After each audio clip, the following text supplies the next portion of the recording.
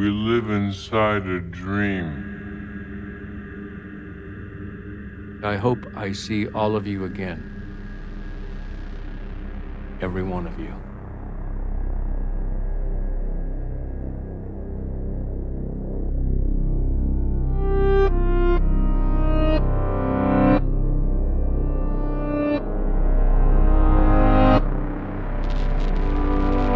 Welcome to Twin Peaks Rewatch. From Idle Thumbs, I'm Chris Remo. I'm Jake Rodkin. And on this episode, we are wrapping up, for now, this run of Twin Peaks Rewatch by delving into mail, forum posts, Twitter, all sorts of different things that listeners of this podcast have written in. Yep. All the stuff.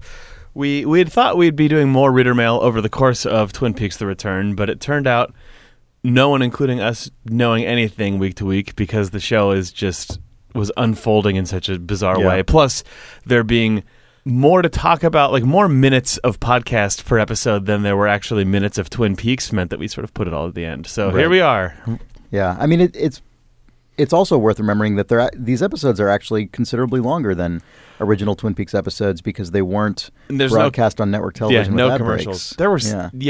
That would have been a thing that would have been worth looking up, and I'll just say that now. How many minutes of Twin Peaks in total did we get now versus like seasons 1 and 2 combined as broadcast hours? It's got to be pretty close. It's probably comparable, all things considered, because we got 18 episodes, and season 2 was like 22 episodes or something, but they're measurably shorter. They're only 40 minutes long, probably. Minutes, as opposed to like 55 to 59 this year. Mm-hmm. All I'm interested in, Chris, is a value proposition of number of minutes of Twin Peaks per season. Yeah. And I feel like I got my money's worth this year. Divide by your Showtime subscription. Yeah. If we ever do a season 3 rewatch, which is something that we both, I think, would like to do, but definitely not right now. Now, I feel like I need some time before I can jump back into that. It would be so different. I mean, I guess since we're here on the wrap-up episode, it's worth... I mean, we're obviously going to read everyone else's thoughts, but a thing I was just thinking about is that, we talked a lot last week, and really, honestly, I would say maybe a lot for this entire second half of the season, about how much of The Return deals with these characters whose stories sort of spin out and then almost die on the vine, like Red, for instance. There's a lot of or characters whose stories kind of conclude, but in no way overlap with any direct plot lines, like Nadine and Dr. Jacoby.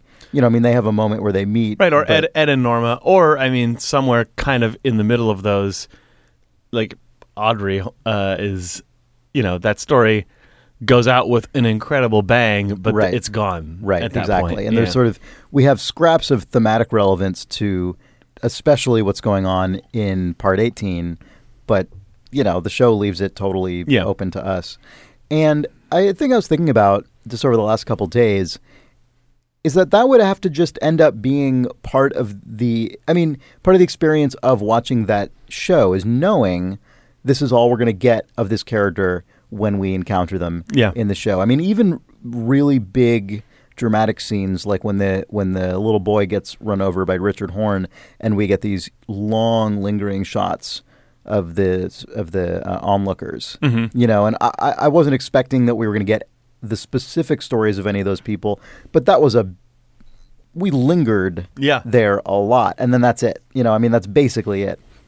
And much has been made, including by us and by other people, about how much of this season sort of, quote, matters in the context of especially what happens in part 18. Was this a dream world? Was it some alternate reality? Was the timeline changed and therefore none of this ever happened? And I think one of the things that you'd have to contend with doing a rewatch of the season, knowing all this, is that this season, I guess, just part of what it is trying to do is look at all of these other sort of ancillary stories and characters on their own merits and totally unto themselves, and not necessarily as part of a single coherent plot or kind of set of causal relationships. And that's something that Twin Peaks Season 2 is, often in some cases maligned, including to some degree by us, for also having these sort of weird, kind of just bizarre, rambling threads. It feels very different, I would say, in that season than it does in this season. Yeah, it just by the way it was constructed of just different writers, different directors, almost different showrunners. It feels a lot less intentional. Yeah. But it's sort of, and who knows if that was something Lynch was trying to revisit and do his way. But it does feel sort of owned and claimed now by season 3 as sort of maybe that's just the part of the vernacular of Twin Peaks. Yeah. And the other thing it makes me think about in a world like Twin Peaks, again, especially in the context of Twin Peaks: The Return, in which we're dealing with cosmic forces, possible multiple universes or timelines, whatever it is, part of what this season kind of says to me in retrospect is that all those little moments do matter, not because they're specifically feeding into some canonical plot line where everything's going to get connected on a Wikia page, but simply because they happened somewhere in some reality, and that's it. And, all of our lives and all that anything happens to anyone really only matters because of the people directly involved in it, regardless of what other connections can be drawn to larger events or world history or anything. And I think doing a rewatch and having that in the brain would make for probably a very different experience. You wouldn't constantly be sitting there being like, oh, how is this going to tie into this? And I'm looking for this connection and that connection. Yep. Yeah. I'm really looking forward to a rewatch entirely for that reason, for being able to say, okay, well, now I do understand the form of this thing, and I understand why, even if I don't understand explicitly why each scene is here, just having a sense of where it lands in the greater puzzle. It reminds me of when I watched There Will Be Blood for the first time versus when I watched it every subsequent time, because that movie is obviously far more like narratively tight than Twin Peaks, Twin Peaks: The Return, or than most David Lynch movies. Yeah. But it is a movie that has all these snippets of this character's life, and it has huge time cuts, and you're brought into almost every scene basically in media res in a moment in the life of the protagonist of that movie. And it wasn't until I got to the end, and you experience the end of that movie, which is really intense, but then watching it from the beginning, just seeing the first shot of him like falling into the well, and then the second shot of the second scene of the church showing up, and all these other things. Sorry, this is a very obscure reference. If you haven't seen There Will Be Blood, it's not very common that I watch movies or television shows like that, but I'm looking forward to it with Twin Peaks. That's actually kind of a good touchstone, because there are certain kinds of directors, and I don't mean to say that this is like an intrinsically better way to make a movie or a better director, but I would say if you think of a director like Stanley Kubrick, for instance, I would say that is also a director who fills his movies frequently with scenes whose direct meaning in the sort of cause and effect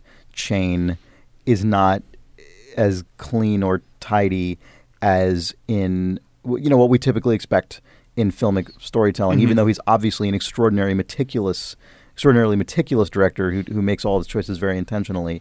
And movies like that can be sort of frustrating and repelling sometimes, because they signal meaning so intensely because the choices are all clearly made with so much intention, and yet you don't always know exactly what that meaning is. And There Will Be Blood is, I think, a really good example of that. A lot of P.T. Anderson films kind of feel like that, especially his later career. Yeah. And David Lynch very much feels like that, with the added thing that is sort of less so in the case of those other directors, which is that he puts such completely weird and unearthly things on the screen all the time that it almost like screams like there's got to be a puzzle to unlock here. Especially in this season, there's so much lore language that does make it seem like there is a lock and key for everything.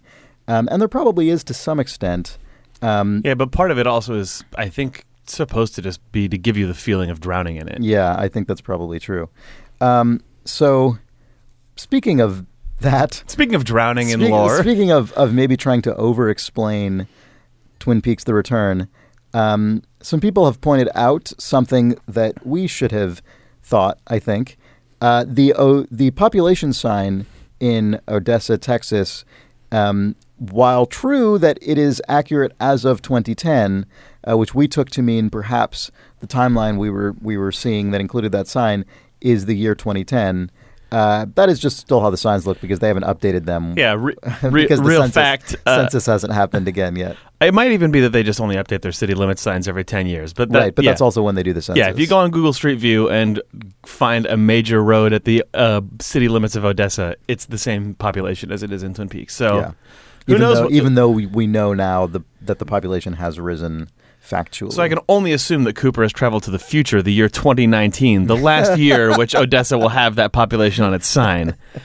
And as you know, 2019, I don't know anything. If you add 1 and 9, it's 10, the number of completion. So that's his car model year, if you look carefully, was clearly 2019 from the fender design and the headlights that were used. Clearly the 2019 model year. Anyway, that sign means nothing other than they're in Odessa. Did we talk about the fact that Odessa is like the jackrabbit capital of the world and home of the world's largest jackrabbit? It has jackrabbit wrangling rodeos. That's amazing. It has, again, no specific meaning, but I liked that Cooper went to a place that is basically America's Jackrabbit's palace. Yeah. I mean, that is a total Lynch thing, right? Is that kind of that's like more of a Mark Frost thing, I think. Like weird, obscure Americana that if you happen to know it ties into another plot point. Oh, sure, maybe that, I guess. But I guess I more mean just the they clearly usage. Both like it. I mean, it's a more hilarious version of like the white horse on the mantle. Yeah, right. I mean, it could mean lots of different things, and it suggests a lot of meaning. Mm-hmm. But you don't need to know the exact thing it means to get that sort of echo in your brain. Yep. Something that was pointed out, this is a very quick observation that I liked, from Gnome Gal on Twitter, is the bleeding guy in the jail cell, is it possible that character is only visible to Chad? I really I don't know if that bears out, but I really like it as a possible reality. He's there before Chad goes down there, I believe. Yeah, and I think that he's the only person that Chad talks to. But we also don't see any other characters interact with the bleeding we've all guy been like, ever. why doesn't James or Freddie freak out about this bleeding guy? Why doesn't anyone in the sheriff's department want to get him medical attention? It just seems like a really noticeable oversight. Hopefully Chad is just messed up at this point. Or I mean, hopefully that guy from now on, the bleeding guy, I will name Chet. Bleeder Chet. Yeah. This is such a strange connection to draw, but whatever. I'll just draw. I wasn't planning on bringing this up now. But Krista Golby wrote in. She said, I laughed out loud in the office when you pronounced Jif in Cole's voice, comedy gold. But I wanted to talk about Nadine. People have mentioned a few times her super strength coming after she tried to commit suicide and regressed into her high school self. I think this is because the first time we see her strength, it's more subtle. She bends the exercise machine after she gets upset by Ed's grease getting on her drape runners. I find it really interesting that she was already a, quote, supernatural character before the events of Laura's death. Love listening to the podcast. Thank you. So the point she's making is that it wasn't actually Nadine's mental age regression that triggered her super strength. She already had super strength, which is it's clear in the show, but I think often gets forgotten by people. I remember that, and I might have muddied that when we talked about it. But yeah, I've always really enjoyed that Nadine is a character who, from frame one in the show, is a woman with an eye patch and superpowers. Yeah, in terms of feeling like you're dropped into the middle of a soap opera. I've thought that always worked well. Like you don't need to know anything about it, but you get the sense that there could have been 10 years of Twin Peaks on like daytime CBS before you started watching that resulted in Nadine getting super strength. And the reason I bring that up in the context of what we were just talking about is because the notion that Chad could just see this bleeding guy for some reason that may or may not be related to any of the other supernatural things that we mainly concern ourselves with in Twin Peaks: The Return is definitely darker than Nadine just being really strong, but Nadine being really strong is never directly connected to anything else going on in Twin Peaks. It's never something that's like, oh, and because of the lodges, she's imbued. Right. It's just there the whole time. And I think that, as you say, like, we know that that's true, but it is, I think, rarely remarked on that it's just a purely outrageous element that isn't connected to any other Twin Peaks lore. It's just there. There's totally precedent for just sometimes there are just weird things here. Well, that could have also started with she's so mad that she bends her exercise equipment, full stop.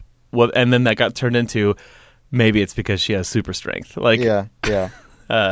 It's true, because people are still surprised by how incredibly super strong she is. Yeah.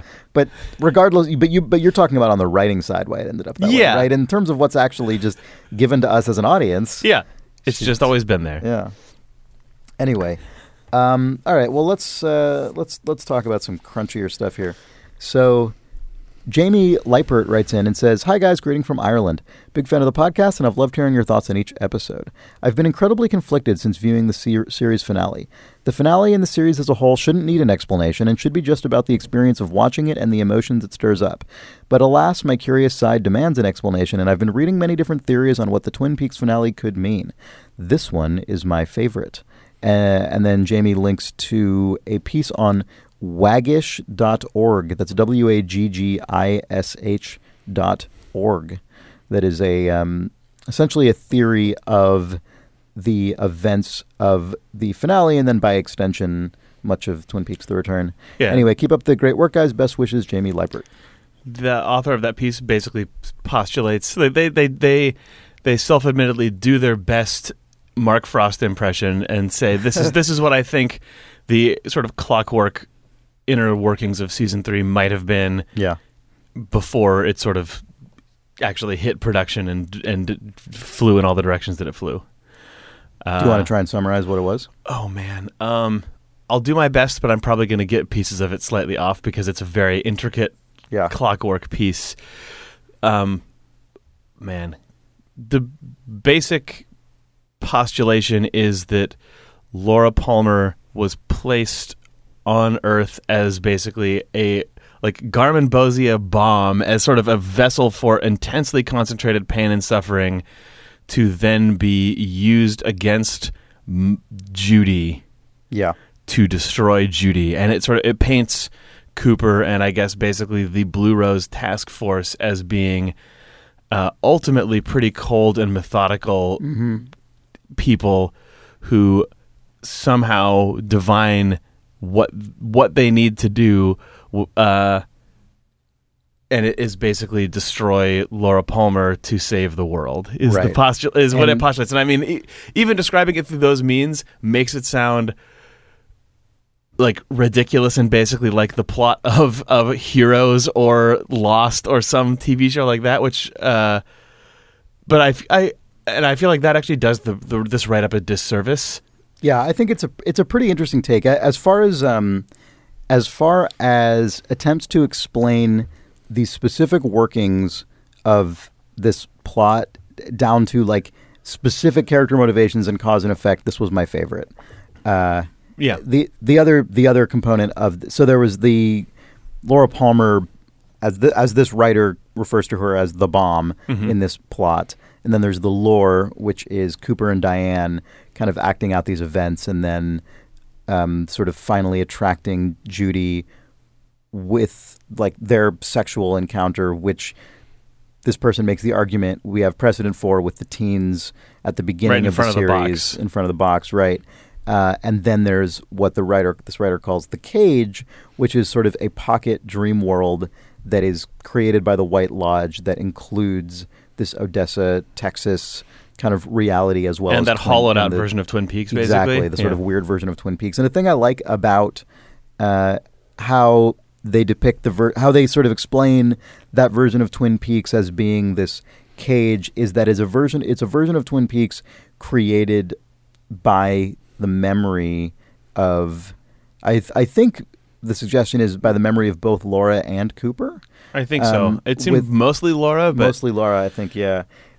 With there's good supporting evidence for that, such as the fact that the Double R diner, for instance, doesn't have the to-go banner, which is something that Laura would never have seen. Yeah, there's some good. That article has a bunch of really specific details that I like to chew on, even if I don't believe that they're intentional. Yeah. Like it proposes even the idea that maybe Cooper and Diane thought that they would be going to 1989. Yeah. That they would be if the world was literally if they were expecting to wake up inside of basically Laura's dream.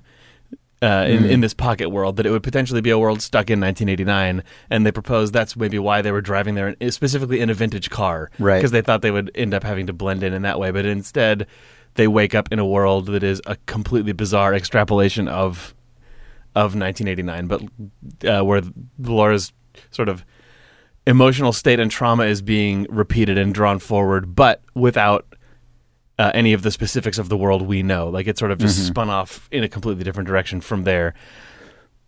Weird theory, and I thought it was an interesting way of pinning some of the little details together with Cooper saying, "Wait, what year is it?" at the very end of all of the stuff. But again, like, that was one of the places where I felt like the author went way out on a limb, but I still thought it was a cool postulation all the same. I agree. There was a lot of good stuff that I really enjoyed reading it, and the piece is entitled, so you can more easily search for it, Twin Peaks Finale, A Theory of Cooper, Laura, Diane, and Judy. And that is on waggish.org. Yeah. The other thing that I liked about that story was, or about this person's theory, although there are big pieces of it that just don't line up sort of emotionally with my reaction to Twin Peaks. I agree. I liked that the author of it attempted to do what a lot of people are doing right now, which is reconcile all of the little sort of pieces of the puzzle, but in a way that still leaves the ending. I thought that their moral read on the ending was still very ambiguous and really muddled, where maybe Cooper thought that he was doing something that was ultimately good, which is this 25-year-long mission to destroy this entity, but at the same time, it still holds the thing that resonated with me the most, which was watching Cooper basically no longer be attuned, sort of stumble, and he's dragging Laura Palmer basically through a bunch of realities, or this woman that he thinks is Laura Palmer, like Cooper having lost his way, or Cooper being sort of stuck inside of the trauma of his own experiences with this. Maybe he ultimately does what he says he's going to do, even if it is this like ridiculous mission to destroy a god, but it's like it's not good no matter how you slice it. We got a good email about that I really liked, that I think dovetails nicely with what you're saying. This is from Evan Tognati, who writes, regarding Gordon Cole's explanation of having information shared between him, Briggs, and Cooper for 25 years. I'm also put off by the idea of Cooper having some grander knowledge before arriving to Twin Peaks, but I'm wondering if it's necessary to interpret it that way. Given the lodges seemingly exist out of time, couldn't Cooper have gained knowledge after getting sent to the Black Lodge and sent back 25 years? Or Jeffries, perhaps? Not saying it's a satisfying explanation, as it relies on wonky time travel logic, but it might be better than the actual retcon. So that's one thought. But then this next one is actually the one I had in mind. Sorry. From the same writer. Also a question for both of you. I've seen a lot of discussion as to whether or not the ending is a victory or a failure. There are a lot of positive spins on what, quote, actually happened, unquote, and some of them are pretty convincing. That said, I think it's obvious that tonally, the ending isn't victorious at all. I'm guessing almost nobody walks away from the last moments of the return thinking, yeah, Cooper did it. So if you were presented with a really compelling story or lore explanation that felt directly at odds with the tone of the work, which would win out? Does it matter that Cooper wins if the depiction of him winning is so deeply troubling? Can there be hope in an ending that makes the viewer feel so hopeless?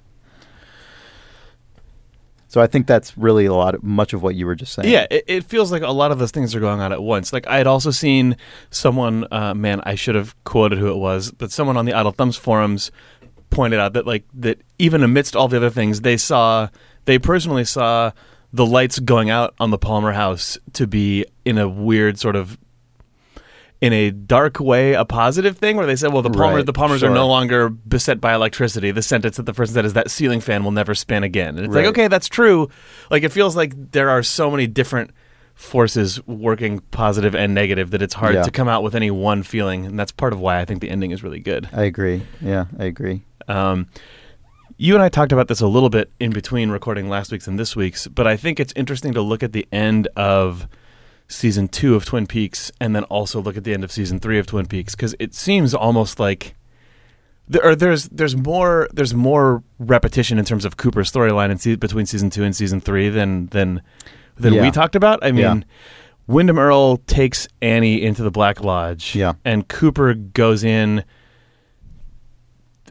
to the Black Lodge to try and pull Annie out, like to basically try to do the same thing that he's trying to do with Laura. It seems like he's it's going funny how similar that is. Yeah, he's pushing against basically the fabric of reality as we understand it to try and change the fate of a woman who he seems sworn to protect, and pushes so hard against that stuff that it basically destroys him. And he's done that twice now. Like Cooper came out of the lodge wrong at the end of season 2, or like the wrong Cooper came out, or he got himself trapped, and basically like reality was messed up for 25 years. Then we saw the end of season 3. He basically tries it again. He just does it, and when you consider, I mean, he pops back out of the lodge and then immediately, essentially reattempts. Yeah, goes back in with an exponentially more messed up version of it, where it's like, not only am I going to just try to pull someone back out of this weird space, I'm going to use it to go back and actually change the past so that this will never happen again. Yeah. But it happens like 1,000 times worse. Then he immediately goes to Odessa, Texas, grabs Laura Palmer again and drags her back to her house. I know, sorry, I don't mean to repeat myself. Yeah. Twin Peaks. Yeah, no, it's true. The ending of season 2 is so incredibly dark. I think it is ultimately a darker ending than the ending of The Return, because I don't know that the ending of season 2 of Twin Peaks provides any suggestion that anything positive happened at all. I mean, it's entirely distressing. I mean, I guess Annie is saved. He gets Annie's body out. Yeah, but he doesn't even know what state she's in until you see like that one's cut in Fire Walk with Me. No, that's a missing scene. That was not even shown until later, where you see Annie in the hospital. Yeah. Mumbling the same thing she says to Laura in her dream, I think is what that scene is. Yeah. Yeah. But just the idea, the idea of season 2 ending with evil Cooper doppelganger being unleashed on the world is, I still find that terrifying to think about. Obviously, we've gotten a lot of follow-up to that because we followed that doppelganger around for a ton of episodes now. Right, but we spent 25 years without that. Exactly. Without that resolution. Yeah.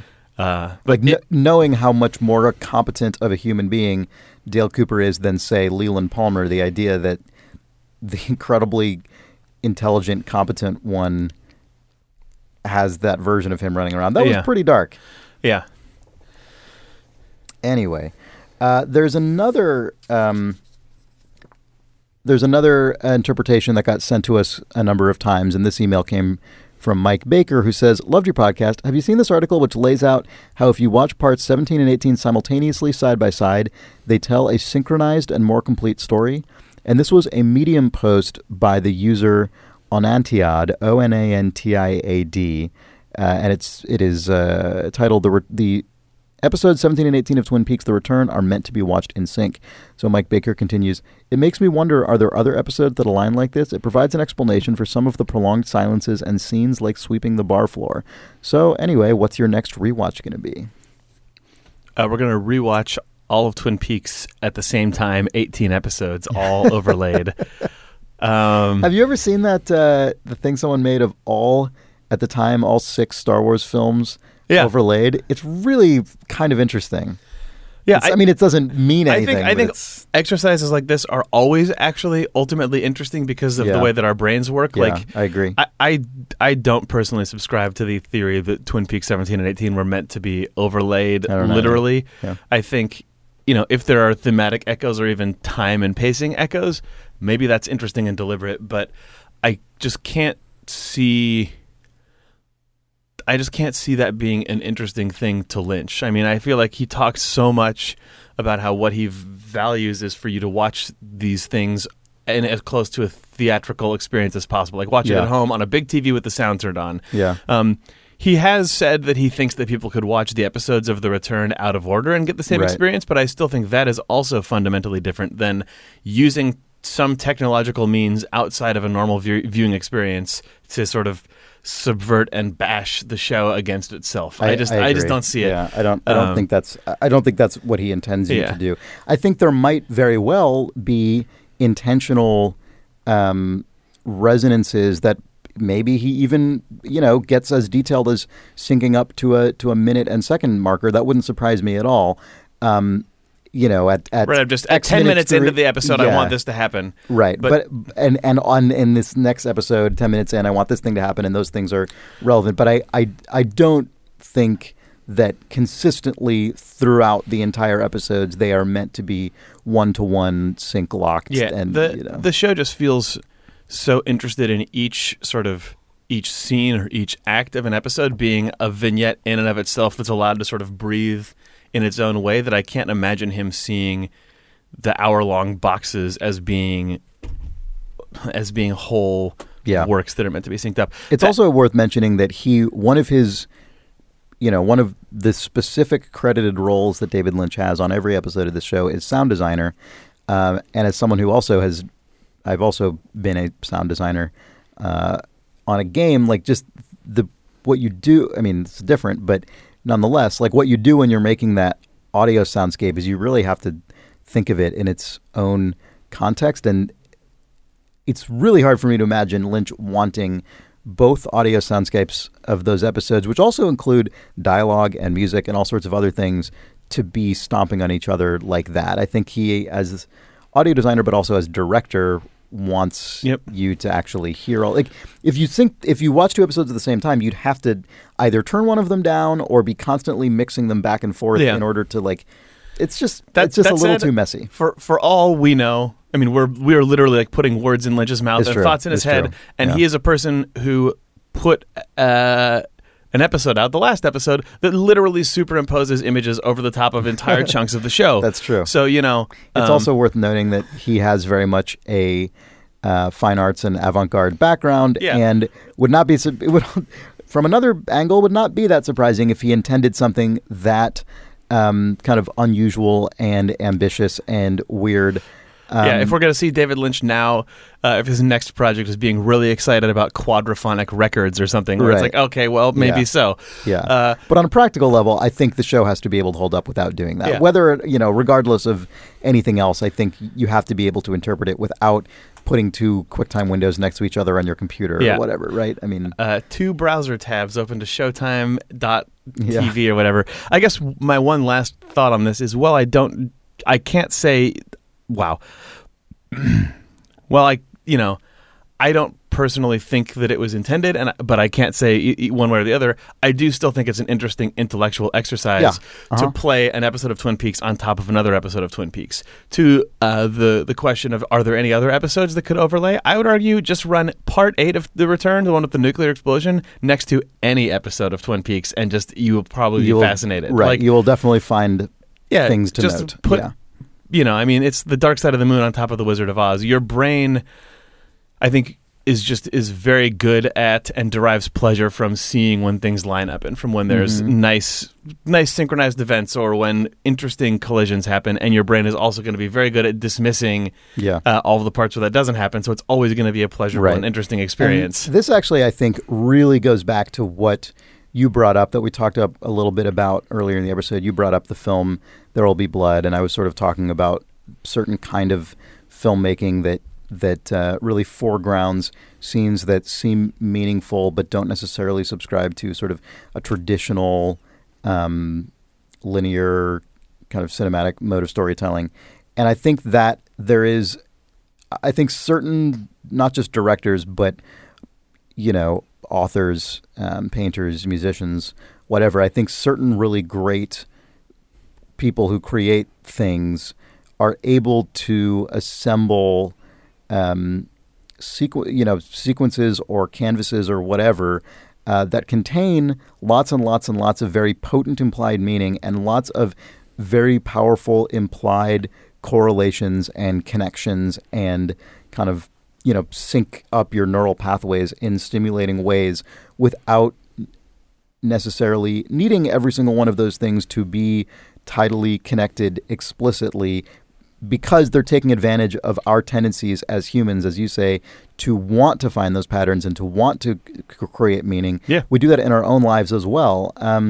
And I think what often makes a really, really great work of art is when you enter into when you somehow, either by accident or by design, you somehow end up in a situation where all of the raw material that's being fed into your eyes and brain is just particularly conducive to creating and deriving that meaning yourself. And I don't exactly know why some directors and creators seem to be better able to repeatedly tap into that, but so that's what makes people really good at what they do. It makes me want like that. What you just said is what makes me want more than anything to be able to read the 400-page phone book script that Frost and Lynch allegedly turned into Showtime. Because while I'm sure there's more explicit plot connections in that than what we ended up getting in the show ultimately.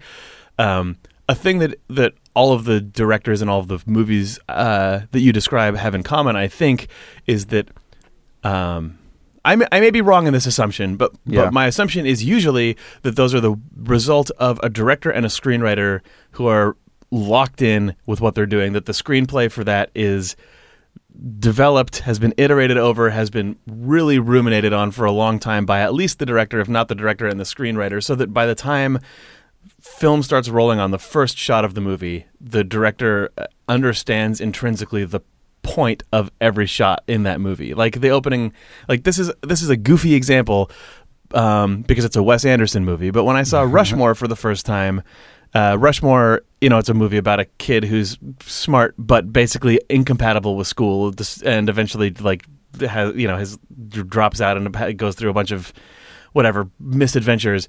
The very opening scene of that movie is him asleep, dreaming that he gets called on in class, and like a little jazz flute plays, solves an outrageously complicated math equation up on the board, and then it cuts to him being asleep in class, and then that scene basically just ends and it goes to the next thing.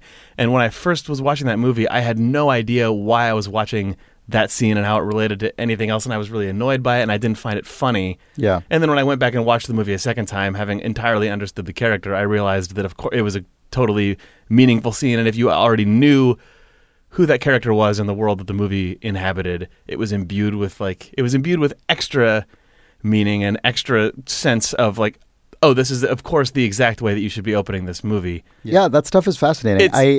As just another example, I suppose, outside of film, because my brain is like thinking about this in a more general sense, because I do think it is a broader kind of artistic consideration. One of the other podcasts on our site is the Idle Book Club, which is a monthly podcast I do with my wife, Sarah, where we talk about a piece of fiction each month that we sort of announce in advance and then talk about it. And one of the things we've done recently is read a couple short story collections, which is not something I've done very much in my life. And I think the way that I sort of, I guess, kind of had to receive those, it kind of reminds me of watching something like Twin Peaks: The Return. We read, if you've read I don't know if you've ever read anything by Alice Munro. She's often, I think, very frequently referred to as the greatest living English language short story writer. I'm sure that's not a universal opinion, but it is a not infrequently held one, and she is absolutely fantastic. And one of the things that's interesting about her is how much her stories almost always take the same form. I mean, so many of them, in the way that a lot of artists are kind of pseudo-autobiographical, so many of her characters are young women growing up in rural Canada, sort of not given lots of opportunity or agency, and then something happens, or they find a way to escape the confines of their lives, but there's a really powerful interiority, and then there's like often just surprising or interesting things will happen. But often that premise starts out very similar, and then the sort of you'll read an entire book, and maybe like 2/3 of them have that starting point, but there's so many little interesting details that are different from story to story, and it's not always part of the kind of form of the short story. Often is that you get these like highly detailed, highly vibrant and resonant scenes, but then they end before you can ever know what to do with it, right? Mm-hmm. It's not you're not going to have this like sweeping 3-act novel in which everything is referenced again and all of the thematic sort of overtones are like explained and everything. No, it's just you get this like little piece of life and something happens that is shocking or remarked upon or some act of violence occurs. But then you don't get a resolution to it. Right. You get something and you're left with something to reflect on. And then you read a whole book of this and then you think, oh my God, like the totality of this says so much about life and living and people. Even if any one of those stories, and sometimes they do. Sometimes she fits basically a novel, like a novelette into a short story, and sometimes she doesn't. And it kind of, earlier in this episode, I was talking about the idea of rewatching Twin Peaks, The Return, with the knowledge that some of these characters are not necessarily going to get a full arc. Right, but it doesn't mean that that doesn't mean that they don't mean anything. Right, and having seen the entire thing once through, you're able to go back and have sort of the delightful revelation, the person making this actually did have a great handle on the totality of this, and it was me who did not yet when watching it through the first time. Yeah, and that's just a funny thing to experience in a TV show because in a movie, again, you sit down with it, and you're going to finish the whole thing in the same sitting for sure. And so it's okay to be confused about why anything is there or what the sort of total meaning of the thing is in the first 20 minutes because what's the risk? 2 hours later, you're going to have seen the whole thing. And it is just a strange experience to watch 18 hours of something and be wondering the entire time, and then still you finish it and you're still kind of wondering. Yeah. But how many movies have you seen where that happens? Tons. It's just that it happens over a shorter period of time. I still don't know what. I mean, speaking of Stanley Kubrick, there are a number of his films. I still don't necessarily know that I know what they mean, in any kind of concrete way. But the value of watching them and the value of the thoughts that they create in your brain, is high. So here, you know what? Let's read this email because I think this continues on with a lot of what we've been talking about. Digger writes, I have to think of or maybe this is from our forum. It is from our forum. Yeah, sorry. Digger from the Idle Forums, which again, great. Super fun place to hang out and talk about all this stuff because people have so many different interpretations and ideas, which is very cool. Anyway, Digger writes, I have to think of the dream and dreamer as a metaphor. The dreamer is any of us filtering, making sense, making judgments of the world through our own experience and senses when these same events can be viewed completely differently by anyone outside of us. As dreamers, we are creating the world we live in and imagine it is reality and that we know reality when all we know is our reality, and that reality is mutable and inconstant. The past creates the future, and Cooper's latest journey add another wrinkle. Time and destiny are dreams. If they can be changed, then the one who does the changing is the dreamer. But, like a dreamer, has little control on the full effects of any decision's outcome. If time is inconstant, reality is only one of infinite possibilities. So that is an intricate but also very sort of open-ended and philosophical interpretation, and I think it's worth reading that in sort of contrast to a lot of the really contrast or sort of companion. Yeah, right. To a lot of the really intricate, the harder crunchy, like Cooper has developed a bomb to defeat. Right. Yeah. Yep. I think all of those things can and should coexist as sort of readings or ruminations on Twin Peaks. Mm-hmm. And then here's just to diffuse some of this like incredibly lofty talk that we're attempting to engage in Digger here. also writes, it was a Band-Aid. So John Radiman on Twitter points out, the large power lines you refer to in Part 18 are transmission lines, used to transmit across long distances. The smaller lines, like the ones in the Fat Trout Trailer Park, are distribution lines. So there you go. Now I know what those are called. Okay. Transmission lines and distribution lines.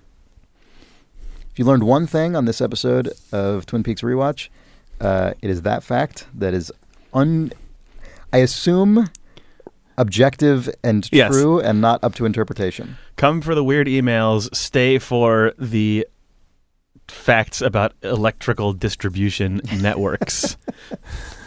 So here's something, again, going in a totally different direction. David Waugh writes, I was listening to episode 52, which is the episode we did on Part 17, on the drive into work this morning, and you discussed how there is no point to the setup and payoff of Lucy understanding how mobile phones work. This got me thinking. I think the gag is that Lucy still doesn't understand how cell phones work. Lucy is floored by Sheriff Truman's appearance while speaking to her on the phone because she can't get her head around how a person can be in two places at once. In episode 17, Lucy says she understands how mobile phones work now, not because she actually understands that they allow people to move around, but rather that her original disbelief is now fully supported by the fact that there are two Coopers, one on the phone to her and the other she just saw enter the station. Let's hope she doesn't shoot the next person who comes into the station while speaking to her on the phone. Now that I've solved this major plot point, can you please kindly work out and explain to me Cooper and Richard's demeanor in episode 18, Diane's double at the motel, and the final what year is it scene? Much appreciated. Regards, David Waugh. Sorry, we can't. No, we cannot. We tried. That is a really goofy and good version of that. Yeah. You know what this also reminds me of? It reminds me that there was a piece that I don't remember if you and I mentioned it on the podcast, but we definitely at least mentioned it to each other or on that sort of group that we're part of, about the insurance guy who visits the... and asks about which of the two Sheriff Trumans. Yeah. Yeah. There was some piece that made, at the time, I think, an incredibly persuasive argument that guy was going to be like the linchpin of the series and it was going to be this huge, like incredibly important thing. And it's like, people think that was just a weird tossed off thing, but it's definitely... Yeah. Although now that I say that, maybe that guy was from one of the other Twin Peaks realities, and that's why he acted so weird. And maybe the two Trumans thing is actually more, at least thematically connected than it may have seemed, even though it was introduced just because Michael Ontkean didn't want to come back. I like that someone in the Idle Thumbs reader Slack pointed out that if you do a Google search, at least as of around the time last episode came out, if you do a Google search for Michael Ontkean, it has a picture of the actor who plays Robert Forster. Yeah, it has Robert Forster as the photo that comes up. It says Michael Ontkean has a picture of Robert Forster, and it's the most Twin Peaks: The Return thing to happen, where you Google the actor who played one Sheriff Truman, and you are given photographs of the wrong Sheriff Truman. Yeah, I'm sure that has been fixed, and I'm sure that it was because some algorithm completely knew that it was supposed to look up pictures of his character from Twin Peaks, and it looked up Twin Peaks Sheriff Truman. If you search for the words Sheriff Truman on Google, it says, "Did you mean Sheriff Truman?" It does. No, I would believe it. Yeah. The fact that Twin Peaks confused Google that much and it made it seem like you exist between two worlds for a week after Twin Peaks came out was very good. Yeah. So maybe our reality is mutating because of that insurance guy. Mm-hmm. Google chants out between two worlds. Yeah. Michael Ontkean. Michael Ontkean. Frohickey writes, I'm getting hints of the Orpheus and Eurydice myth, where Orpheus is granted passage to the underworld to bring Eurydice back on the condition that he not look back until they've passed the threshold into our world. Of course, this rule is broken. He looks back, Eurydice is taken away, and Orpheus eventually is torn apart by Maenads, I'm sorry if I'm saying that wrong, and his soul taken into the underworld to be reunited with Eurydice.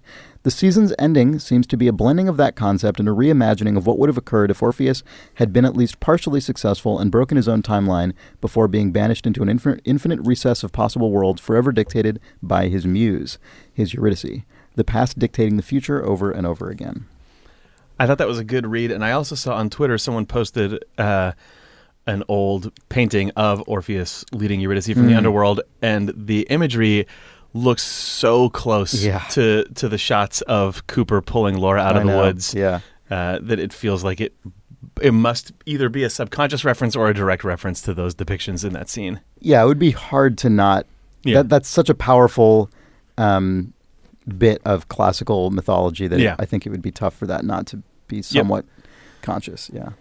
And that's actually a good example of something that I think that's a good example of the kind of interpretation and observation that is nice because it is almost feels like elemental. It's sort of part of it's part of sort of just Western mythology and trope going back millennia. And people have also made really interesting observations about David Lynch's interest in Buddhism and how that relates to much of what has gone on in Twin Peaks, particularly this season. And I like those comparisons and observations because they speak to kind of the larger intent of the thing and sort of help to situate like the total emotional space without necessarily needing to feel convinced that like every single lore. Every piece doesn't have to line up. Yeah, exactly. Bob Le Samurai. Bob. Yeah, I'm guessing that the name Bob Le Samurai is a reference to two films by the French director, I think Jean-Pierre Melville, who made the films Bob Le Flambeur and Le Samurai, which are two classic French crime films, and both awesome. If you haven't seen either of those movies, Bob Le Flambeur and Le Samurai, I assume that's what that name is a reference to. Anyway, this person writes, Kyle MacLachlan's last 45 minutes are a real rabbit duck of a performance. The closest thing I can compare it to is the splicing of Ian McKellen and Christopher Lee's voices as Gandalf the White in The Two Towers. It's uncanny. At first I was convinced he was the doppelganger all over again. Going over the same scenes a second time, though, I can just as easily rationalize all the same mannerisms as coming from Cooper, following the fireman's hints while being distrustful of his surroundings. I put this in the list of emails to read mostly because calling Kyle MacLachlan's performance a rabbit duck I thought was awesome. I had to look that up. I've seen people say that, and I didn't know what it meant, but it makes sense after I looked it up. If you look up the rabbit duck illusion, it's an old illustration. I think it's probably from like Victorian times. It looks like it, yeah. Of what could either be a duck with its its bill pointing out, or like looking to the left, or a rabbit's face looking to the right with its ears coming out behind its head. So it's just your brain constantly undulates between what it sees, and that as a description of Kyle MacLachlan's performance as good Coop and bad Coop is just like really good. Yeah, it's a good touchstone. Yeah. It looks like this. It looks like the illustration dates back to an 1892 German humor magazine. Okay. Yeah, artist uncredited. Okay, let's see. What do we have here? My God, we have so much email.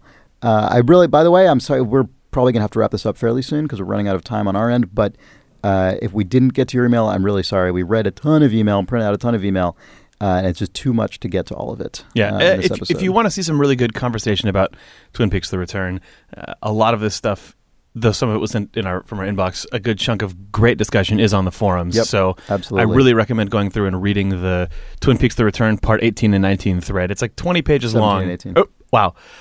What? 17 and 18, yes.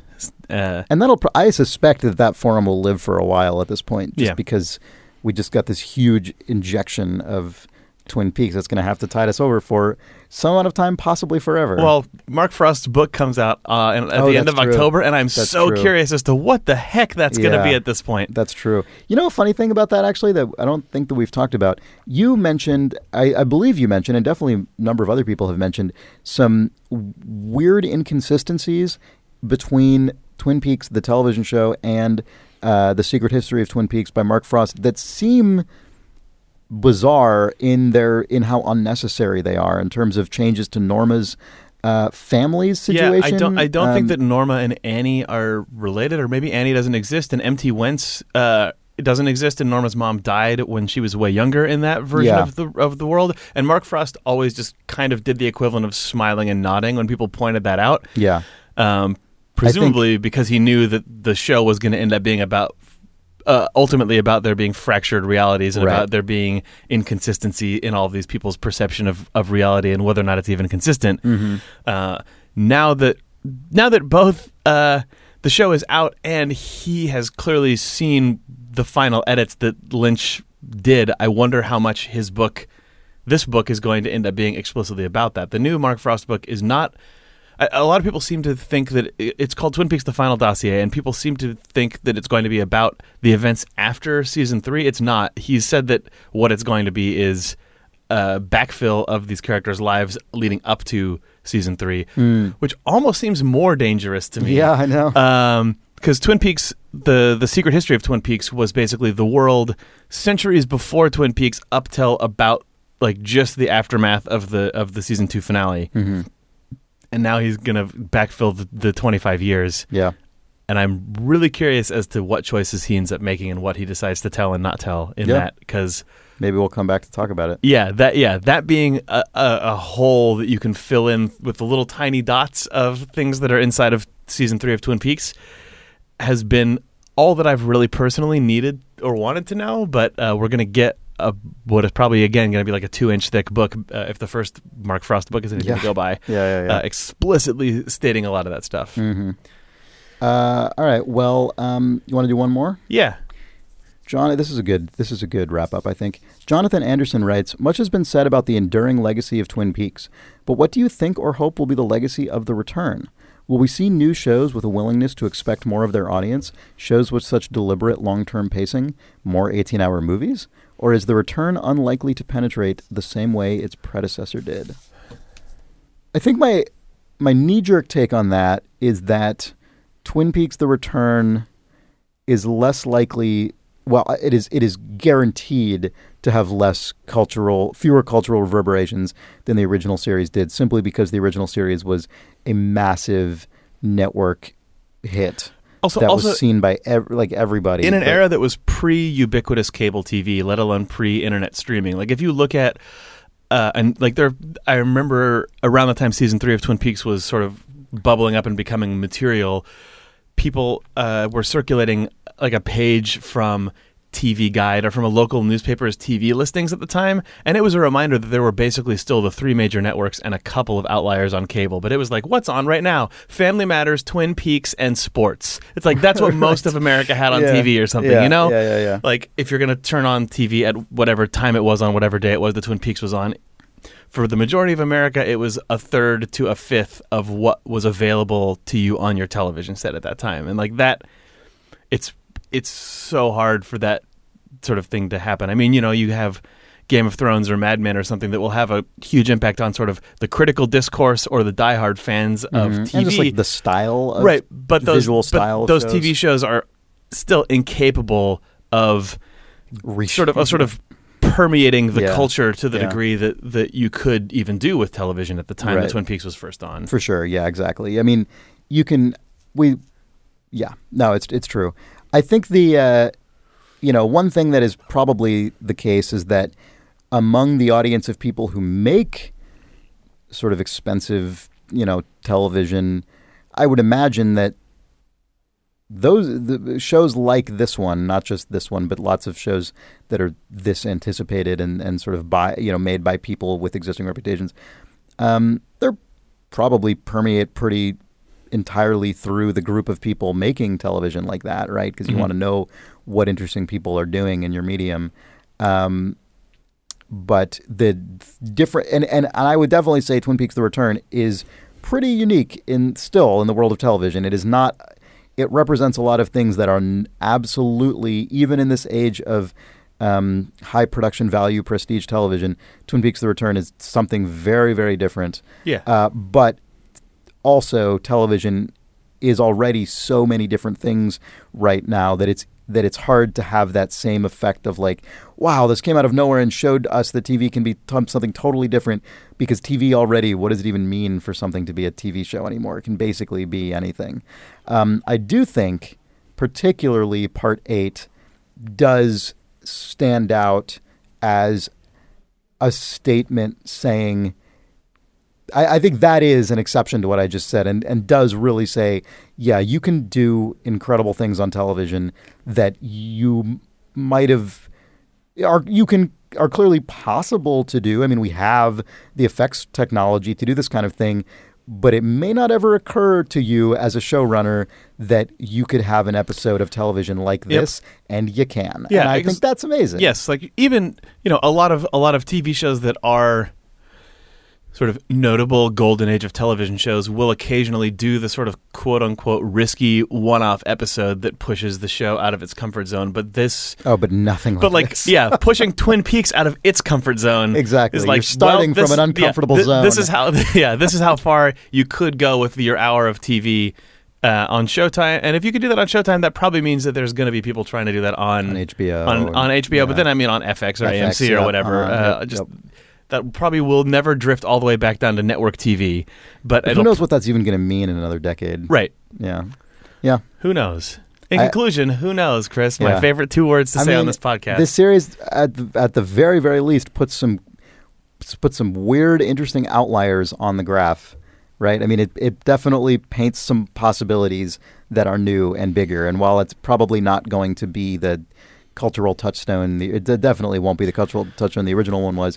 It certainly does just widen that possibility space on television even more. As far as the actual reception to Twin Peaks: The Return goes, I feel like in part season 2 of Twin Peaks ended in a way that sort of the like national discourse was negative. And then when Fire Walk With Me came out, it also was received fairly negatively. And the world, I think, has warmed to both of those things with time. Yeah.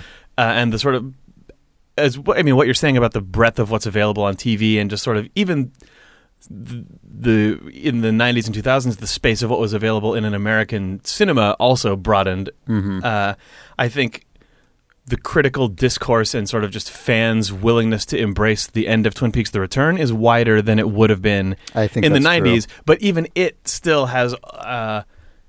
there's a lot of people who are not into the end of Twin Peaks Season 3. But I suspect...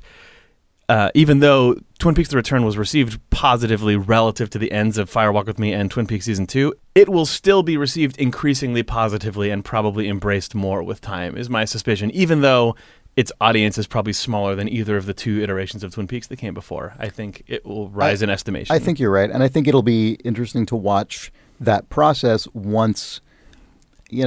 all 3 seasons plus the movie get bundled up into a new Blu-ray set. And once this filters out to Amazon Prime and iTunes and Netflix and all the places as just the 3rd season of Twin Peaks. I think we talked about that early on too, is just, we probably will either, it will be very old or we'll be dead. But at a certain point, the delta between Fire Walk With Me and Season 3, like the 23 years between Fire Walk With Me and Season 3, like 30 years from now, that'll be less time than is between Season 3 and when you're alive. And at that point, it'll just feel like one cohesive bundle of work that exists. Sure.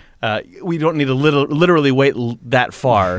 But, I feel like the difference in time, we have experienced that by the difference in time between Fire Walk With Me and Twin Peaks Season 2. That's only a few years, but to fans in the 90s, it felt like this new abomination that popped up. Yeah. And now, for me, it's just what Twin Peaks is. Yeah, exactly. It's always been there. Yeah. It hasn't, but it's sort of gets put in your brain as that's just always what Twin Peaks has included. Yeah.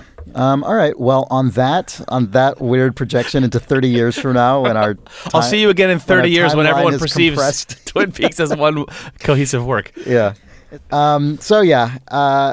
This has been great. This has been really fun doing this podcast. It has. I enjoyed it the first time, and I enjoyed getting to come back and do this whole season. And we will have this in the back of our mind for a future rewatch of The Return. We may come back and do a, Final Dossier? Yeah, a Mark Frost book-a-thon. Yeah. I wouldn't mind, one of the people who wrote in asked what our next rewatch is going to be. This is totally indulgent and unnecessary, but I wouldn't mind doing something weird, not a rewatch, but for me, first time watch of On the Air, the other Frost and Lynch, the only other Frost and Lynch that would be fun to do television show, starring, I believe, Ian Buchanan. Who is which? Which man is that? Dick Tremaine. Okay. Yeah. All right. So that just seems like it would be a fun, ridiculous thing to do. Yeah. But we'll see. Anyway, thank you so much for listening through this series of podcasts with or us, watching it or watching it on YouTube. Yeah, either way, and for watching the show and sending in your thoughts and listening to our stupid thoughts and everything else. It's been a lot of fun, and it's been fun talking with people on the forums and responding to comments and hearing everyone's Twitter thoughts and all the other ways people have gotten in contact. It's been hugely. It feels like even though we didn't always end up with time on the episodes to read all the emails and thoughts, it has felt to me like a very community-centric production, and it's been super fun. I hope you all had fun too. I had fun, Chris. I can speak for myself at least. Oh, good. Say that I had fun. Good. Mm-hmm. All right. Well, we'll be back at some unspecified date. I'll see you again at some unspecified date. Bye. Bye.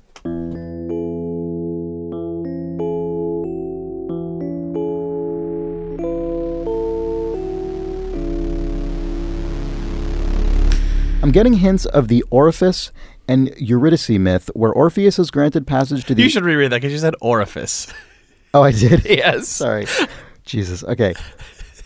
Froicky writes, I'm getting hints...